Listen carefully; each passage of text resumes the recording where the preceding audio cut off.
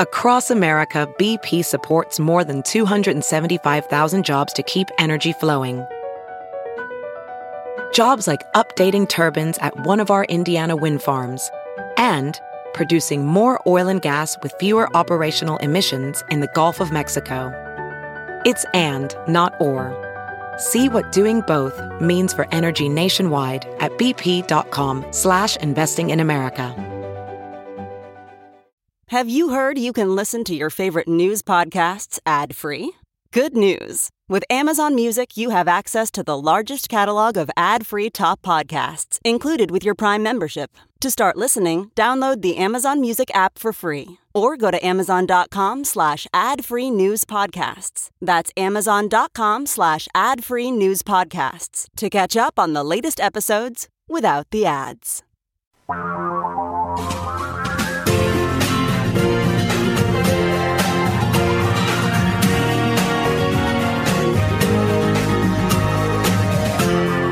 This is the Thom Hartmann Program. Well, happy May. It's kind of still spring here in Portland. I mean, maybe even winter. It's been cold and rainy, but you never know. Summer will come eventually. I want to start out my rant from HartmannReport.com. It's titled, "A Third of America is Lost to Hate. Is it time to move on?" And my basic premise is that it's time for us to stop normalizing these people. Oh, they're just Republicans.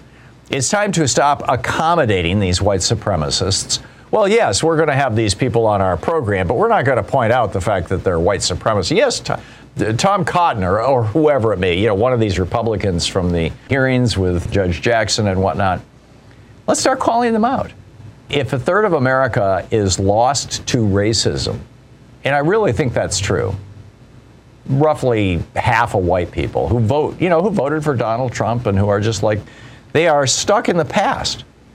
They want to return America to a past that was America when I was born. I was born in the 1950s, and I remember the 1950s, and it was a very different America. And we're not going to go back to that. But these people think they can do it. They really think they can do it. In the 1950s, the decade where I was born in 51, so I remember at least the last 5 years of that decade quite well. Blacks and other minorities, depending on where you lived in the country, were confined to certain parts of town. They were routinely beaten, arrested, or even killed for stepping into whites-only areas. In 1951, only 15% of blacks had been successful in registering to vote in the entire old Confederacy. In all of the former Confederate states, only 15% could even get to register to vote. And then showing up to vote was a whole brand new challenge. With few exceptions, the only minority faces seen on TV or in the media, back in the 50s, it was mostly movies, were portrayed as either buffoons or criminals. Abortion was illegal, and in many states you could go to jail even if you were married for possessing birth control of any sort, including condoms in your own home. IUDs and birth control pills did not exist. Schools, restaurants, hotels, and most private businesses were racially segregated. Women, even white women, couldn't sign a contract, get a credit card, or open a bank account in their own names without a signature of a father or husband. Immigration into America was regulated to maintain the country's racial balance at that point in time. Gays and lesbians were routinely beaten, imprisoned, raped, and murdered with no consequence to their tormentors. And police had carte blanche to terrorize and kill minorities of all types. Since then, since the 1950s, a lot has changed. In the 1960s and 1965, we changed our immigration laws so that they are now basically racially neutral. They're colorblind, more egalitarian. We also changed our voting laws to make it a crime to forbid black people from registering or voting. And we changed our public accommodation laws, ending segregation in the United States. That all happened in the mid-1960s. The women's rights movement picked up steam after the legalization in 1961 of the birth control pill, but it was really in 1973, Roe v. Wade, that kicked off today's modern women's rights movement. And Republicans have successfully blocked the Equal Rights Amendment to this day. So we're not there yet, but step by step. And also in the 60s, full citizen, well, not just in the 60s, actually, full citizenship for LGBTQ people picked up in the 90s after Reagan refused to even say the word AIDS during the entire 8 years of his presidency. It picked up steam in the 90s and was finally realized in law, at least, when Vice President Biden and then President Obama endorsed gay marriage and the Supreme Court went along in June of 2015. You know, we've seen these over the last 30 years, these changes in both law and culture. And at the same time, we've seen a response, which is straight white male backlash. And it is today, the white male backlash, white male supremacy is the core product sold on right-wing television and hate TV, talk radio, and podcasts. The backlash has gone from passive resistance against integration to the Tea Party to openly declaring that Barack Obama was not a real American, to right-wing media embracing the Great Replacement theory, something that was first championed by America First actual Nazis 80 years ago. And so when we tried to realize our nation's founding creed that all men are created equal, that effort, largely by Democrats, has been twisted in the minds of Trump followers into a sinister plot to deny straight white men their place in their God-given role in American society. And now it's being used to justify political violence. 57% of Republicans say that January 6th was patriotic. It's being used to justify election rigging in 20 states or more. It's being used to justify court packing Mitch McConnell and Donald Trump. Tucker Carlson went off on this. I mean, you know, he laid out the Great Replacement theory. As the New York Times, they outed him over the weekend in just this breathless, brilliant piece. And this virulent form of white supremacy is also spread to our churches. I realize you could say it's always been there. In fact, the churches were among the leaders in supporting slavery back in the day. But nonetheless, today, when PRRI asked if Trump had encouraged white supremacists, a majority of black and Hispanic churchgoers said yes, 75 and 68%. But when they asked white churchgoers, is Trump encouraging white supremacists? 43% of Protestants and Catholics said yes, and only 26% of evangelical Protestants said yes. 74% said, no, Trump's not encouraging white supremacy. I'm of the opinion that these people are lost. There's no possibility. You know, occasionally I'll debate conservatives on this program. Conservatives will call in who are listening on our, on the radio stations and whatnot, and engage me in dialogue. And over time, I've had a number of those conservatives say, you've convinced me the Reaganism was a disaster. We need FDR's, we need to embrace turning America into a country that works again. But I haven't had, in the 19 years I've been doing this program, I haven't had one single white racist call and say, you convinced me I should stop being a racist. I should stop being a white supremacist. Not one. And I think we should just, give up. It's a third of America. They're lost. It's time to get on with the business of running the country.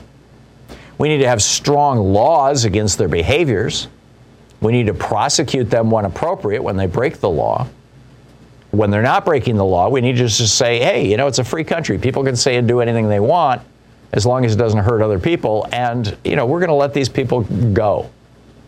And when politicians, like the guys who tormented Judge Ketanji Brown Jackson in the Senate Judiciary Committee hearings, when those people come on television, particularly on the Sunday shows, they need to be identified as white supremacists.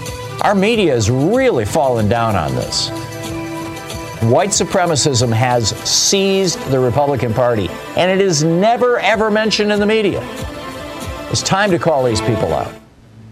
This is the Thom Hartmann Program. What say you? Susie Coyote, I posted that at Hartmann Report, and Susie Coyote replies, I grew up, and you can reply to my posts over there. I grew up in the 50s as well. America is not going back to that time. Women are not going to give up birth control and go back to the kitchen barefoot and pregnant as unpaid servants. Not even the most vocal and vicious of the female Republicans, Boebert, Green, will go back to that despite their rhetoric. I would point out, by the way, that over the weekend, Marjorie Taylor Greene said that basically women need to be married. That should be their role. It was so bizarre. She's talking about Democrats. She says they want to pay for child care. They want to have a living wage. And these are things that are never going to solve the problems, actually. Why does a woman need to be married if she can be married to the government and keep getting a government check? Right. So anyhow, back to Susie Coyote on Hartman Report. She says, can you imagine Laura Ingraham putting on a prairie dress and becoming a good submissive wife? Gays are not going back in the closet. They're done with that. They now have families, children, marriage, and a stake in the national identity. Blacks will no longer sit at the back of the bus as they did when I was a child. They won't use the back door, drink from separate water fountains, or stop protesting police brutality. The hateful 30% can cause sporadic civil unrest and likely kill innocent people, but they can't stop history no matter how hard they try. Amen. Now, here's a group of people who are trying to bend history. This is from the Washington Post today, Carolyn Kitchener. Leading anti-abortion groups and their allies in Congress have been meeting behind the scenes to plan a national strategy that would put into place a strict nationwide ban on abortion if Republicans retake power in Washington, D.C. Activists argue that in Texas, Republicans have paid no apparent political price for banning abortion after 6 weeks. Some activists and Republican lawmakers now say that the 15-week laws are not ambitious enough. Seriously. James Langford of Oklahoma agrees. Senator Joni Ernst, a Republican from Ohio, is planning on introducing legislation in the Senate to ban abortion nationwide. Marjorie Danisfeller, the president of Susan B. Anthony's List, has spoken privately with 10 possible Republican presidential contenders, including Trump. They all assured her that they would be supportive of a nationwide ban. How's that going to work out? Quick math, the less your business spends on operations, on multiple systems, on delivering your product or service, the more margin you have and the more money you keep. NetSuite is the #1 cloud financial system, bringing accounting, financial management, inventory, HR into one platform and one source of truth. With NetSuite, you reduce IT costs because NetSuite lives in the cloud with no hardware required, accessible from anywhere. You cut the cost of maintaining multiple systems because you've got one unified business management suite. You improve efficiency by bringing all your major business processes into one platform, slashing manual tasks and errors. Over 37,000 companies have already made the move. So do the math. See how you'll profit with NetSuite. Now through April 15th, NetSuite is offering a one-of-a-kind flexible financing program. Just head over to netsuite.com/Hartman with 2 N's. netsuite.com/Hartman. That's netsuite.com/Hartman. Professional welder Shayna Ford used VR training developed by ForgeFX to hone her skills as a welder. The more time that you spend practicing it, that's what separates a good welder from a great welder. VR training can help students like Shayna repeatedly practice specific skills. Virtual reality definitely helps because the more muscle memory that you have, the smoother your weld is. Explore more stories like Shayna's at meta.com/metaverseimpact.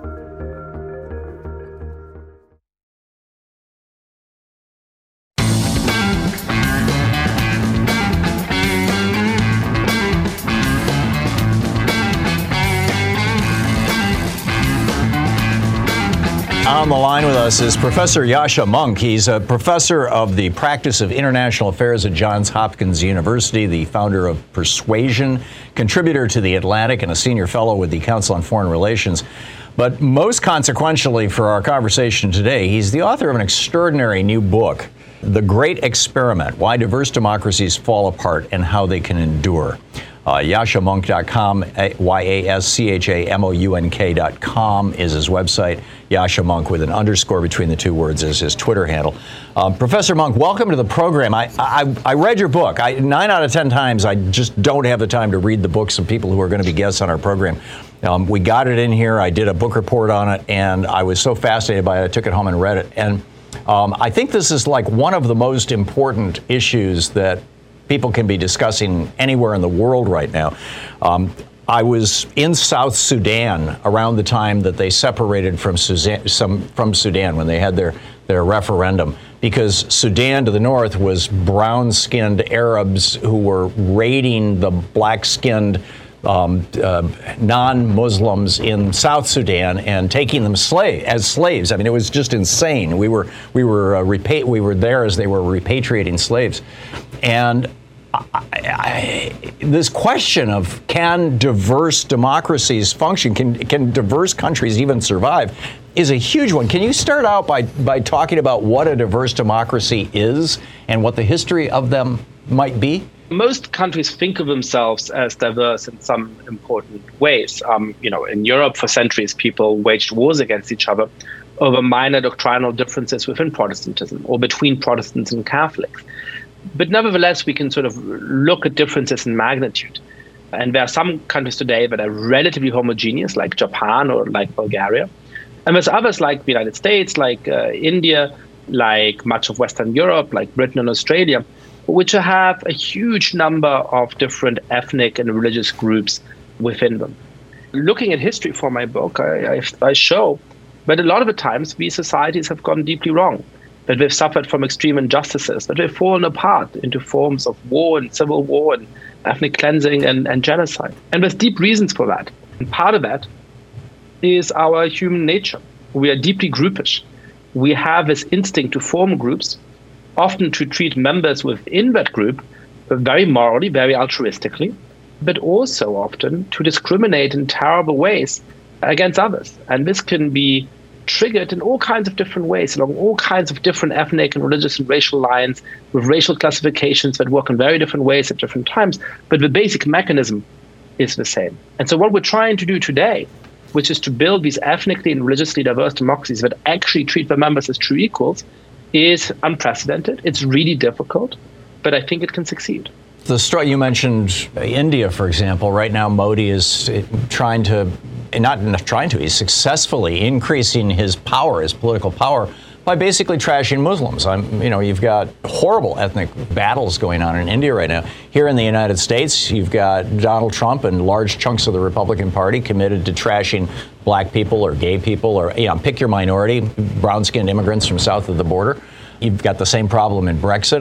There are a number of studies done back before that vote showing that many of the pro-Brexit voters were, people who were opposed to people of different ethnicities coming to Great Britain to work. Has there ever been, long-term, a successful, pluralistic, genuinely diverse democracy anywhere in the world? No.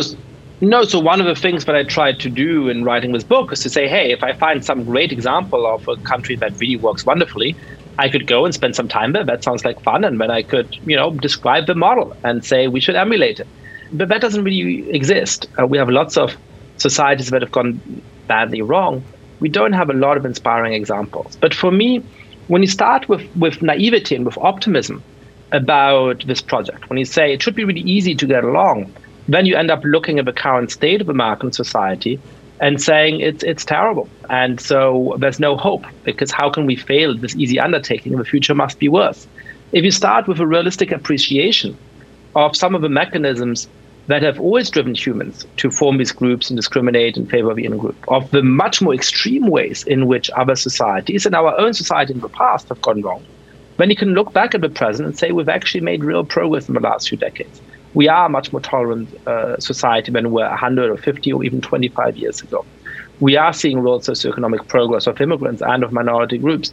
And we can build on some of our fundamental principles, on the basic principles of the American Republic, of liberal democracy, in order to make it succeed. So in a strange way, the violent history of diverse societies tells us mistakes, but it can also inspire pride in some of the things we've accomplished and hope to keep making progress in the coming decades.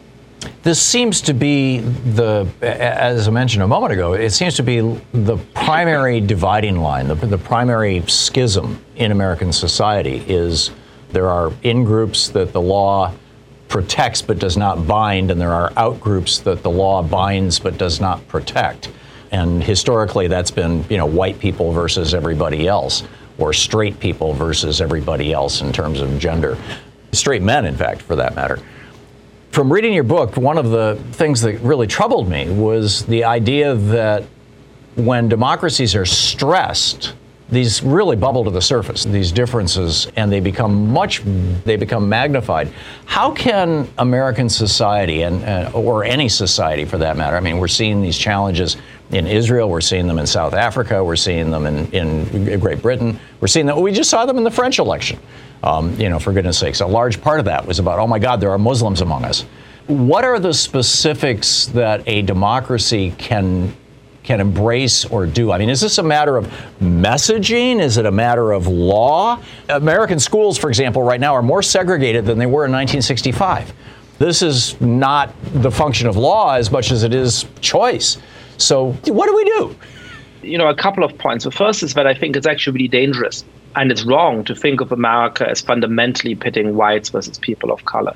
There's very few things today that liberals and Republicans, Democrats and conservatives agree on. But one of them is this idea of a rising demographic majority for Democrats. That's what drives a lot of the demographic panic on the right. A lot of the people who think if we continue to have immigration, or if we allow people who are not white to vote in equal measure at the polls, then Democrats are always going to win. And so that's going to be terrible, according to them. It's also what drives some triumphalism on the left. But that's not actually how most people think of themselves. The identity of Latinos, the identity of a rapidly growing number of mixed race people in the country, the identity of Asian Americans is much more complicated than that. Even among African Americans, there's interesting divisions between people who've been here for a very long time, whose ancestors were enslaved, and people who are descended from more recent immigrants from Kenya and Nigeria and other places. And when you look at our politics, you see that that's not what voting behavior is actually like. So in 2020, the only reason why Donald Trump was competitive at the election is that he significantly increased his share of the vote among every non-white voting group, including African Americans and Asian Americans and especially Latinos. And the only reason why Joe Biden is the legitimately elected 46th president of the United States is that he significantly increased his share of the vote among white voters relative to Hillary Clinton 4 years ago. So I actually think one of the important things is to resist this narrative that American reality or that America's future is going to be this battle between whites and people of color. That is not how most people think of themselves. It is not the kind of society we should create. And I certainly don't want to live in a society where I can walk down the street and guess who you vote for by the color of your skin, by the way you'd have to vote for the other political party that you probably do. This morning, Politico just published a new poll by Morning Consult where they asked if a candidate is accused of blank, is it a major problem? Domestic violence, 81% of Democrats said, yes, that's a major problem, only 67% of Republicans. But then you get into these cleavage points. Racism, 80%, Democrats would say that's disqualifying, 80%. Only 38% of Republicans say being a racist disqualifies you from being a Republican candidate. No, I'm sorry, but that's just wrong. They're not saying that being a racist does disqualify you. They're saying that being accused of being a racist doesn't They say if the candidate you. makes racist remarks, that doesn't disqualify. They're accused of having made racist remarks. No, it has made. Oh, is accused of. You're right. I'm sorry. That's the actual language. And sorry, but this is the fault of my friends on the left. If you go around like some of our best-selling authors saying that every person is racist, this is literally what Robin DiAngelo says, that everybody is racist, every white person is racist, right. Then what you do is to cheapen the term. And then a lot of our fellow citizens say, hey, when somebody's accused of racism, who knows what they mean, I'm going to tune out. Racism is the worst sin, one of the very worst sins of which humans are capable. And to cheapen the term by saying everybody is racist, you have exactly the effect of no longer being able to exclude people who truly are racist. So sorry, but I think our friends on the left side of the aisle are partially to blame for that. And this poll means something slightly different than the headline might suggest. That's very interesting. So do we get there? I mean, the there presumably that we're all trying to get to is a society that is essentially blind to color or gender, to these points of cleavage. Do I have that right? Anti-Semitism, homophobia, racism? Well, yes and no. So people will always be groupish. They'll always give big importance to the groups that they're from. And that's perfectly fine. That's one of the things that makes America great, that we have this real diversity. And of course, we need to be very aware of the way in which some of those cleavages structure our society today. There is racist and other anti-Semitic, other injustice in the United States today. And we have to describe those clearly. I do think that we want to build a society in which some of those cleavages become less important than they are today, in part because they structure our lives less. And we certainly want a society in which people might still be very proud of their cultural origins, of their religion, perhaps also of their ethnicity to some extent. They'll also feel that they have a real commonality with Americans who come from different groups, that there's something that we share as American citizens and a real mutual solidarity that we've been able to build. There are some who suggest that as societies go through changes, goes back to like Strauss and Howe's work back in the 90s, that as societies go through changes, there's like this crisis moment. It's like giving birth. Everything seems to be falling apart, but in fact, a new order is being birthed. Is that where we're at right now? Are we in one of these positive turning points, even though it seems so negative, or are we actually in a crisis here in the United States and around the world? And like I said, in France, et cetera. Well, I think it's too early to tell. Well, it depends on the actions that we take. It depends on the decisions we make. It depends on the politicians we elect as well. Actually, when you step away from the political level and look at some of the changes in the heart of society over the last decades, they're positive. When you step away a little bit and look at, for example, the hugely increased acceptance of gay people in this country, when you look at the hugely increased acceptance of something like interracial marriage, which a majority of Americans opposed 30 years ago, when you look at the rapid socioeconomic mobility for basically every ethnic minority groups, as well as for the immigrants who are coming into our country, there is real progress we've made, and we should also be aware of that. It's a remarkable book. It's titled The Great Experiment, Why Diverse Democracies Fall Apart and How They Can Endure by Professor Yascha Mounk. Check it out. It's really great. Professor, thanks so much for dropping by and talking with us today. Thank you so much. Fascinating conversation.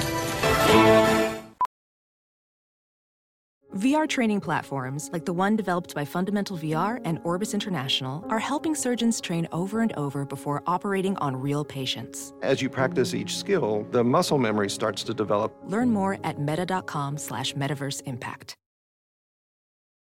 As you write your life story, you're far from finished. Are you looking to close the book on your job? Maybe turn a page in your career? Be continued at the Georgetown University School of Continuing Studies. Our professional master's degrees and certificates are designed to meet you where you are and take you where you want to go. At Georgetown SCS, the learning never stops, and neither do you. Write your next chapter. Be continued at scs.georgetown.edu/podcast. You're listening to Thom Hartmann. Visit thomhartmann.com for audio and video archives. Can America become a truly functioning and truly diverse society? We're definitely not there yet. Morris in Long Beach, California. Morris, I'm very curious to hear your thoughts on Yascha Mounk's thoughts. Anyone that breathes American air is not automatically a racist. But anyone that breathes American air is automatically race conscious. We're all conscientious of it. Yes. Going back to scholars, Aristotle, when he said God made man in his image, and everybody knows that God is not a Negro, so the Negro is not a man. And then, of course, Thomas Jefferson said that black people were odorous. You've got to go back and see how we've all been trained, conditioned, and programmed. That's why we are race conscious. But we're not all active in trying to decimate other people because they're different. And that's where the racist, comes in, as opposed to being conscious of the differences. That's all I want to say. Well, okay. Yeah, you said it very well, and I completely agree. And I think it's a really important point to make. And that's where we need to get to. We can be conscious of each other's differences, but that doesn't mean that we hate on each other. It doesn't mean we try to destroy each other. It doesn't mean we try to disempower or even kill each other, which is where we've been. So well said, Morris. Nanette in Monrovia, California. Hey, Nanette, what's on your mind today? In reference to your guest earlier talking about unity of a racially diverse democracy. Yascha Mounk. And the other day I had a thought about this. What if Americans started identifying as American Italian, American German, American African versus we once did. The other way around? We once did. I mean, in the latter part of the 1800s, in that period from around 1870, when the anti-Chinese laws were passed by Congress, I think that was 1876, right up through the early 20th century, the 19-teens, in fact. Particularly in the East Coast big cities, you had wars going on, riots and open, murderous hostility literally between Italian immigrants and Irish immigrants. So we've been there. Right. So anyways, I'm saying if we referred to ourselves using our ethnic origins as a modifier, but identifying as American first, it could go a long way to perhaps instilling some unity in this very diverse nation.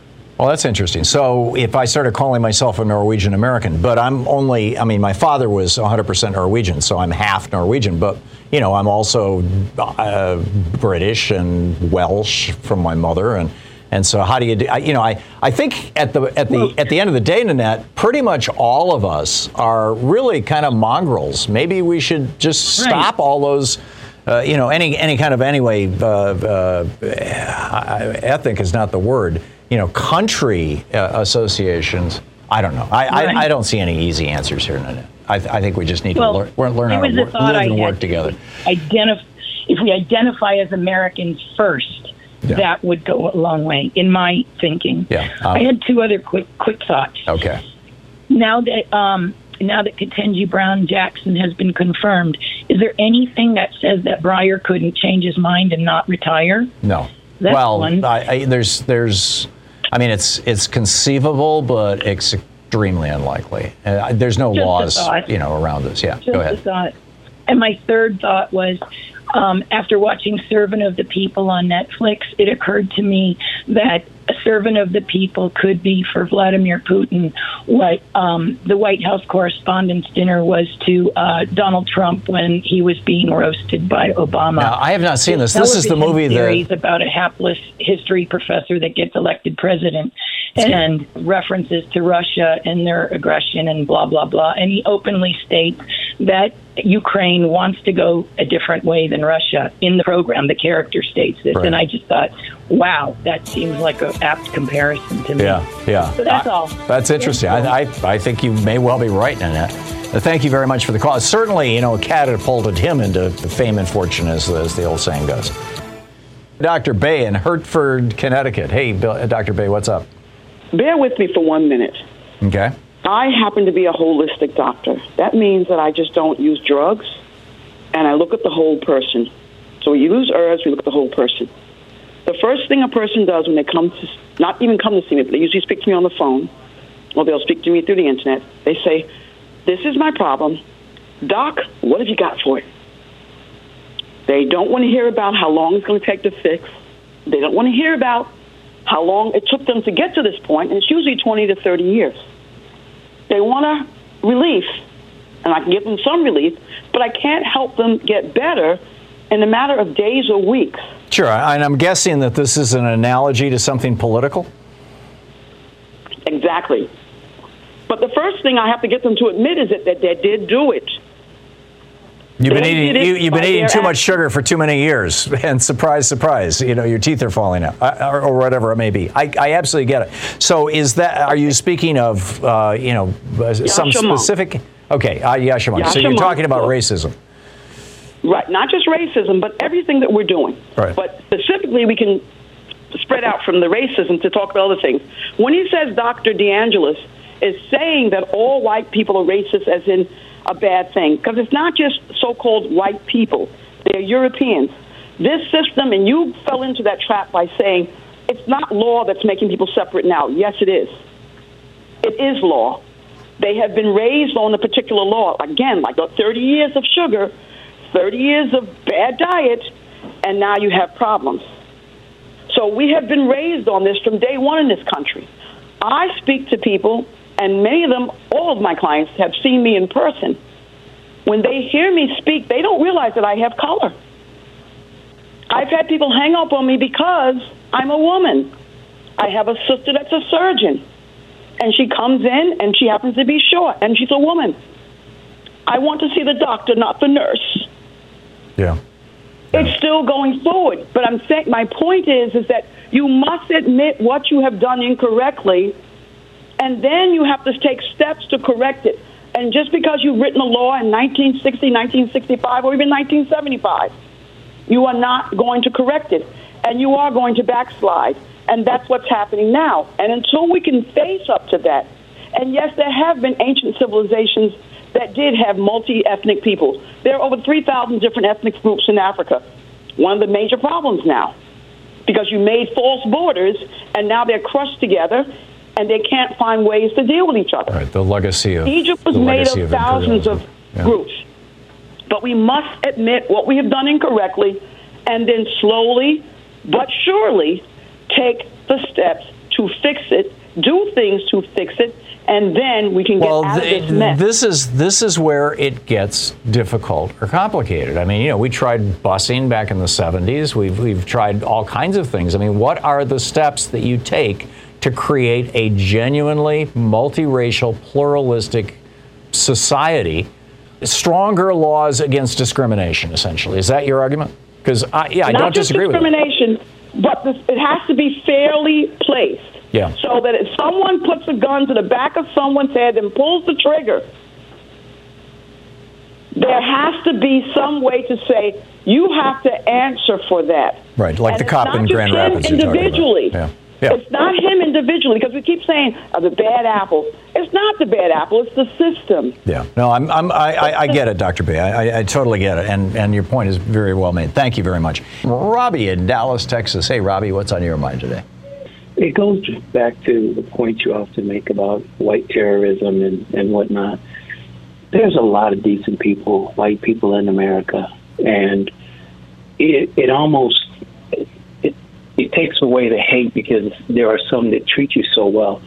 And if they don't deal with that fringe element among them that's driven by fear and hate, they're going to ultimately destroy this country for everyone from within. They have to be put down. And you go to January 6th, when people can violate the rule of law and the sanctity of our institutions and not be met with a force that says this is what we will not tolerate, there's the incentive for them to ultimately do it again. Okay, Corky in Rochester, New York. Hey, Corky, thanks for watching Free Speech TV. What's on your mind today? I think I figured out what Dr. King was talking about when he said, I've been to the mountain. I won't get there with you, but we'll get there. And I think it's time, because with the interracial marriages taking place, producing offspring, and there are some races that mix that produce really gorgeous women and handsome men, Yeah, be careful here, Corky, where you're going with this, because our understanding of what is gorgeous or handsome is being run through a cultural filter. I remember Dick Gregory when he used to be on the board of this organization that I ran up in New Hampshire, and we traveled around the world together. And I remember one time him talking about Aunt Jemima, and he said, I never ever wanted to hop into bed with Aunt Jemima. But all those white ladies on TV that they were pushing at me all the time. Now, keep in mind, this conversation, he and I had back in the 1970s. But he said, all those white ladies on TV that they're pushing at me all the time, they look good, or words to that effect. I mean, and he was telling it as a joke, essentially. But our standards of beauty are cultural so be careful, Corky. I get it that you think that, everybody marrying everybody is going to solve the problem. I don't think that's going to solve the problem. I think it's a step. Miguel in Frederick, Maryland. Hey, Miguel, thanks for listening to Sirius XM. What's on your mind today? Of this discussion, I'm 53 years old. I've lived in integrated communities that were just barely integrated. And repeatedly as a child, I was always walking down the street, someone throws a rock at me, misses me. I throw a rock back, hits them. I'm the trouble. I'm causing trouble. So I'm supposed to go through life abused. It's akin to the Goldilocks story where you see the bears on the ground with guns to their head and the police taking the report from Goldilocks. Right. I'm so tired of this whole idea of the calling out the racism and bigotry and the structural impediments to achieve the American dream in the United States being seen as the new racism. It's white fragility, and that leads to Ron DeSantis. This whole idea that every child that is non-white has to cater to the white child's feelings goes directly to what I came to. And so I'm just so, and this is why I'm independent now, because it's simple. I have no concern losing.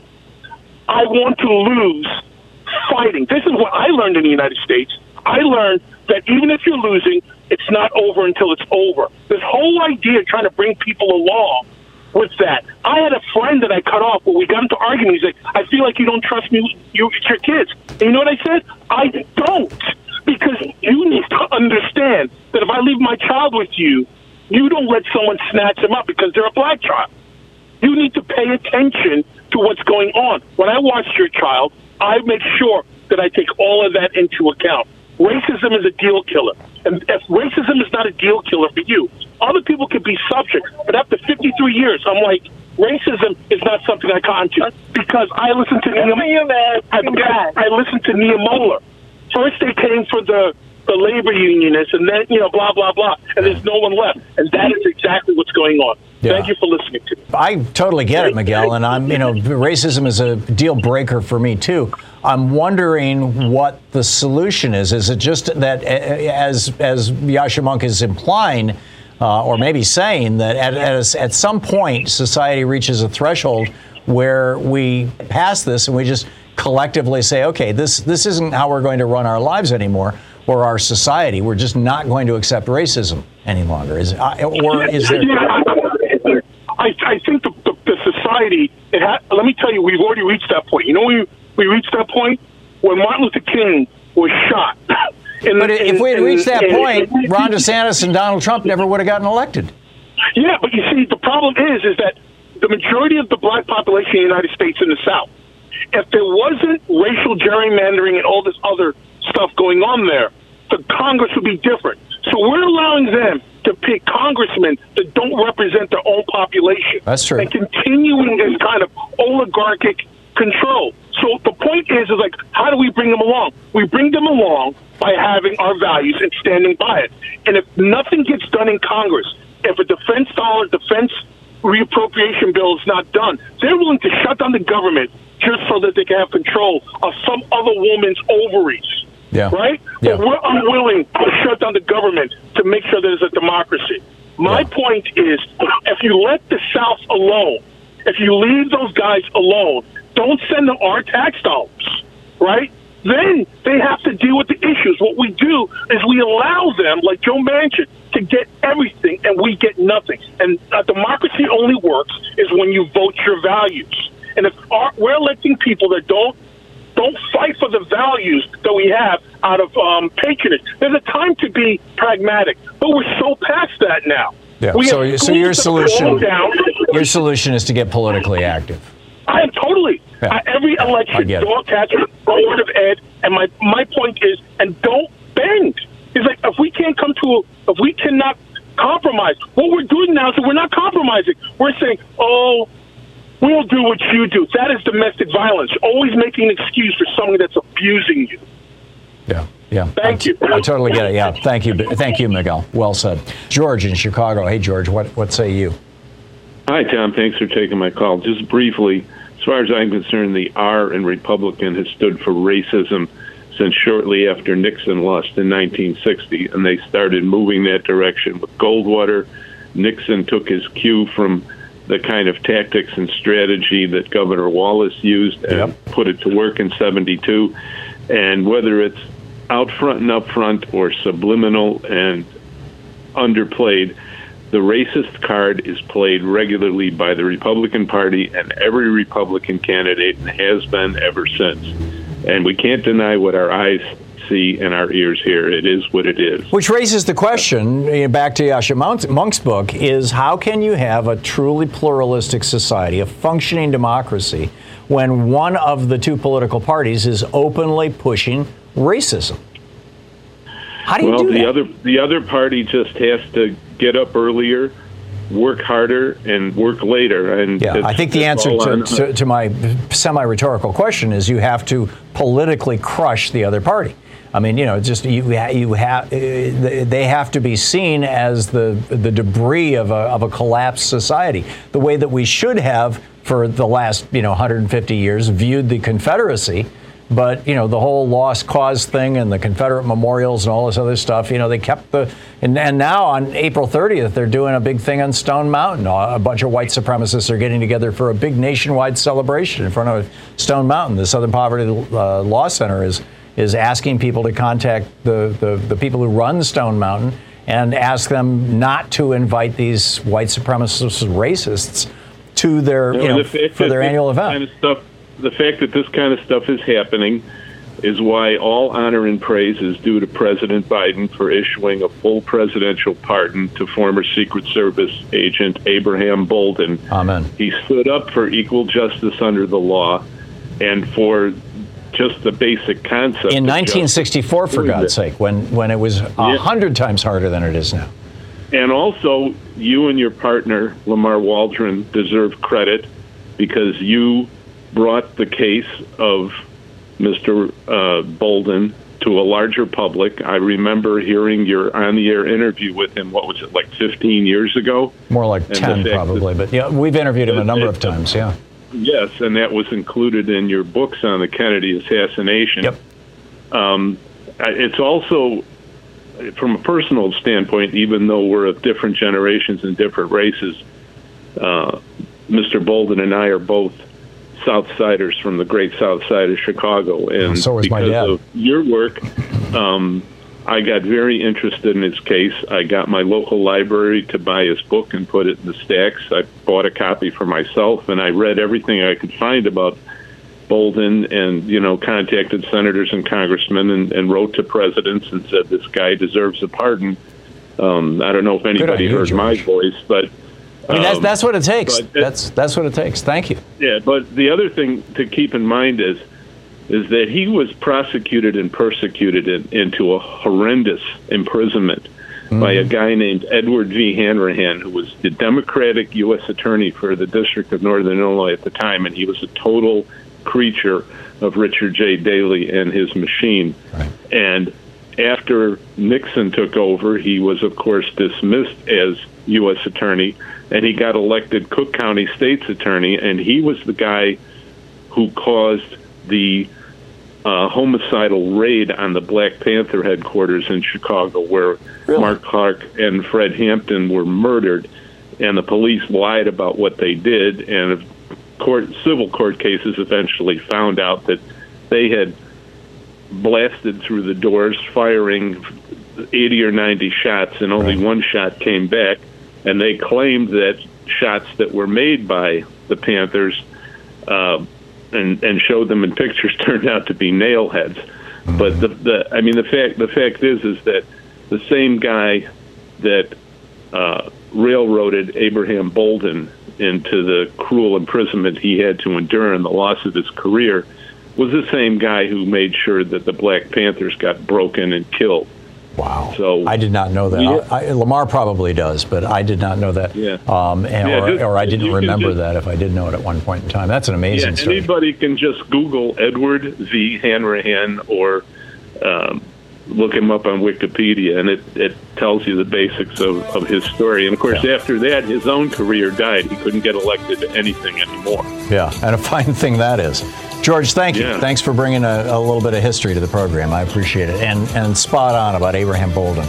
And Lamar and I just busted our chops on that. We actually brought his case. We brought his case to the attention of a number of major political figures, including Ted Kennedy back in the day. It was just so hard to get anything done. Visit TomHartman.com for audio and video archives. It was like the whole power structure of the country was going, well, yeah, this guy was convicted. I mean, what's your problem? I'm so glad that this pardon was granted.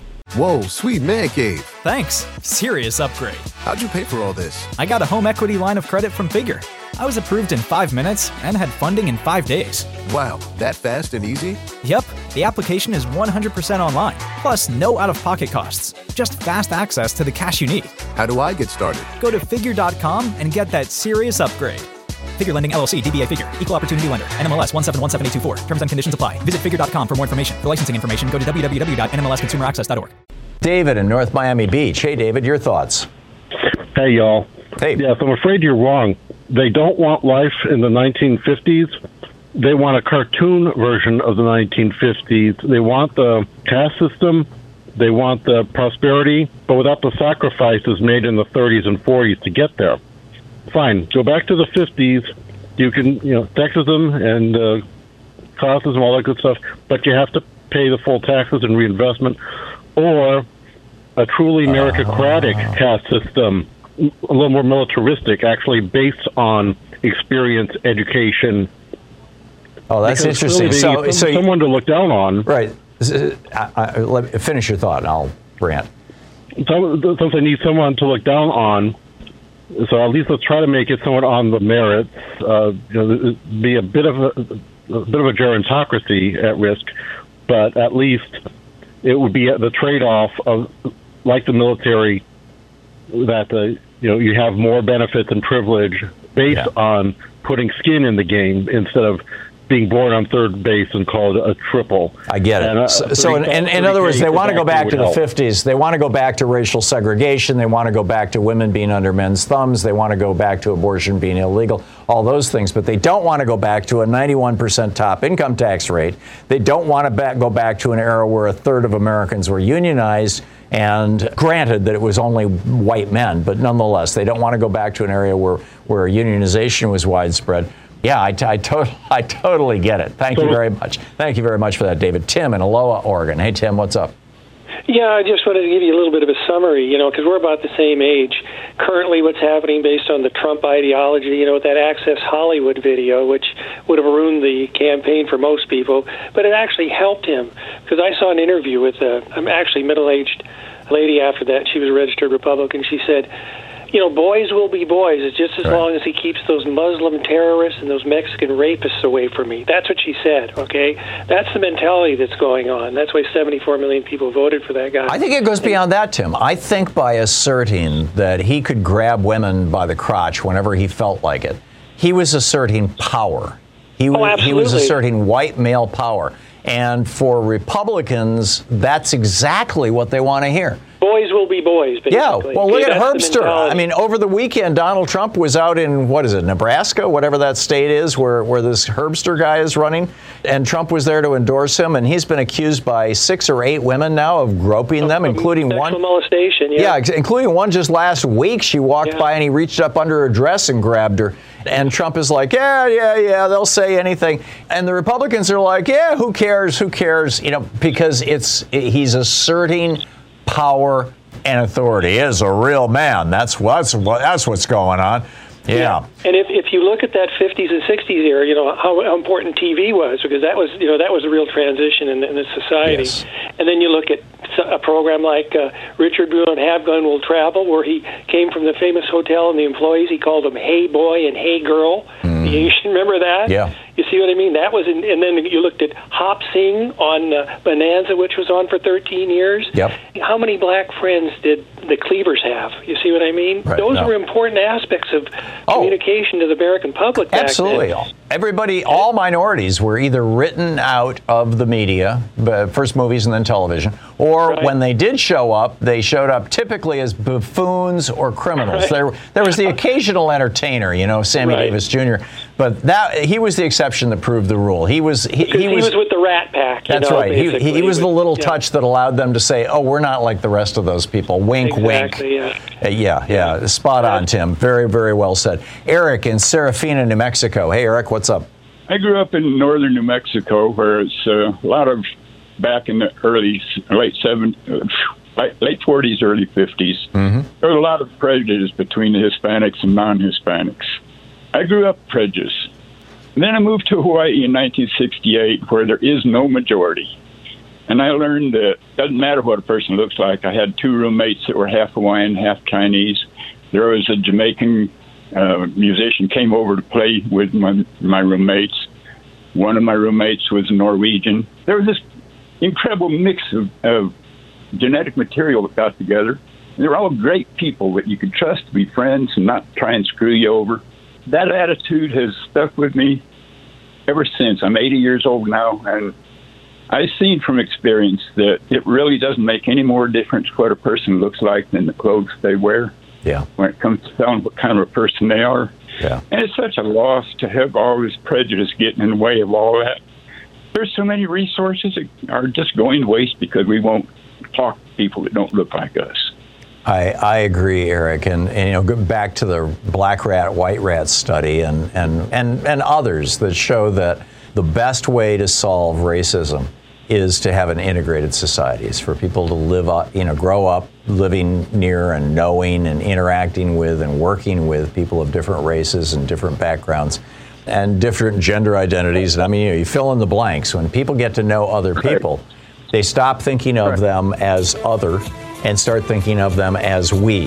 That is the first step, and that's what we need to be doing. That's where we need to be putting our efforts. And frankly, to hell with the white racists who are yelling and screaming about it. I'm over it. I agree. Yeah, thanks for sharing your story. It's a good one.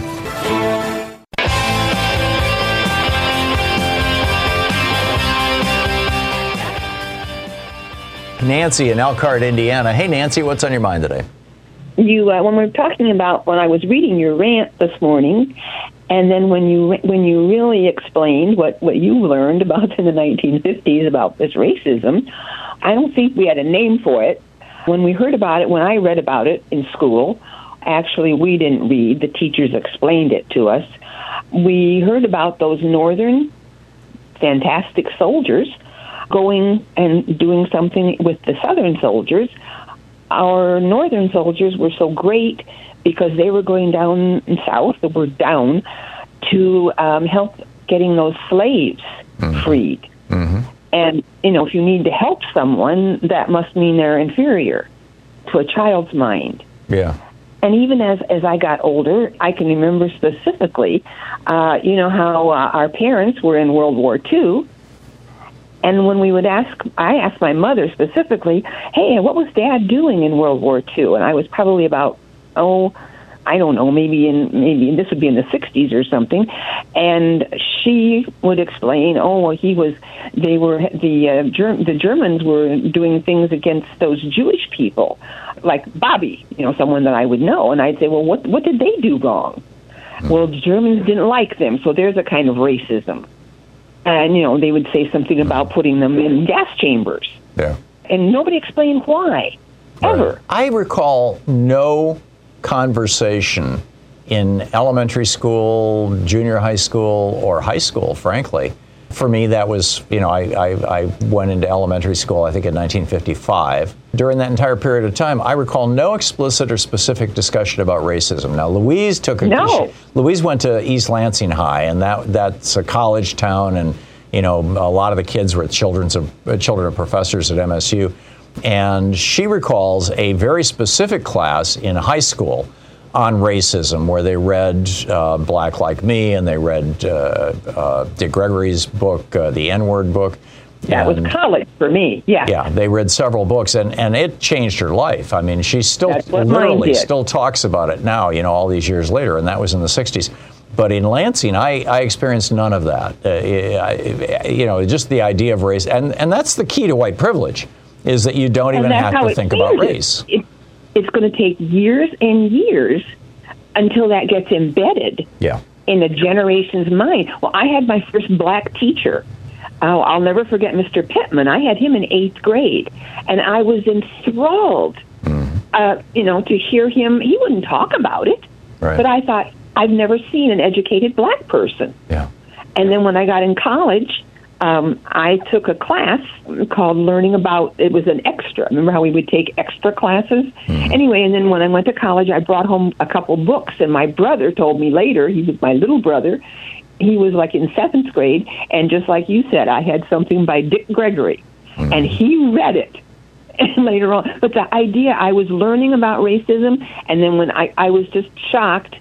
Anyway, when I became a teacher, I just worked on that racism with my children, and I'm 72 years old, and I will do it constantly. And so the whole idea is, I think it's going to take generation after generation. We had black and white children in our schools. It's going to take years to get something that's poisonous in a culture, and if we don't keep doing it, it won't go away. And this is why, particularly in heavily segregated areas in the South, like Texas and Georgia, this is why the white power structure does not want the history of racism in the United States taught. It does not That's want, right. the true history of the Civil War taught. It doesn't want anything to do with it. And it's not just they don't want critical race theory. I mean, they literally don't want their students to know that the South had ceased to be a democracy over the issue of race, over the issue of slavery by 1850. And they don't want to see pictures of hangings. They don't want to see. They don't want to have them see the show Roots. Oh, that should be a requirement. Yeah, that was a big deal, and that was what, in the 80s, the 90s. Oh, that was the 80s, wasn't it? Yeah. 90s. Anyway, those things should be requirements. Well, I babble on, but anyway, I think you've got to have education, and those people that believe that don't Trump people are just not educated. Thank you. I agree. Thank you, Nancy. And this is at the core of the whole book banning, book burning thing. Is don't expose children to these ideas. Now, the upside of this is that this generation growing up, the Zoomer generation, as it were, this is the most integrated, most diverse generation in the history of America. I believe that's a good thing. You're listening to Thom Hartmann. Charles in Coos Bay, Oregon. Charles, we have 1 minute left. I want to send out happy birthday greetings to the bicentennial boy, Ulysses Grant, born on this day in 1822. Really? Yes, indeed. I want people to focus on the history that he left us, not so much that what we know as general, but as president, his fierce defending of freed African Americans, his creating the Justice Department to defend the 13th, 14th, and 15th Amendments, and vigorously fighting the Ku Klux Klan. And also a visionary. He saw a world court in the future, and he saw a functioning biracial democracy. Yeah, you're absolutely right on all points, Charles. And Grant was an extraordinary man and struggled terribly with alcoholism and other things, but he was still an extraordinary man. Charles, thank you so much. And probably PTSD from being, a war general in Civil War. Just imagine. Thanks so much for being with us today. We'll be back tomorrow, same time, same place. In the meantime, don't forget, democracy is not a spectator sport, so get out there, get active. Like Alexei Navalny says, get active. We'll see you tomorrow. Tag, you're it. You've been listening to Thom Hartmann. For audio and video archives, visit thomhartmann.com.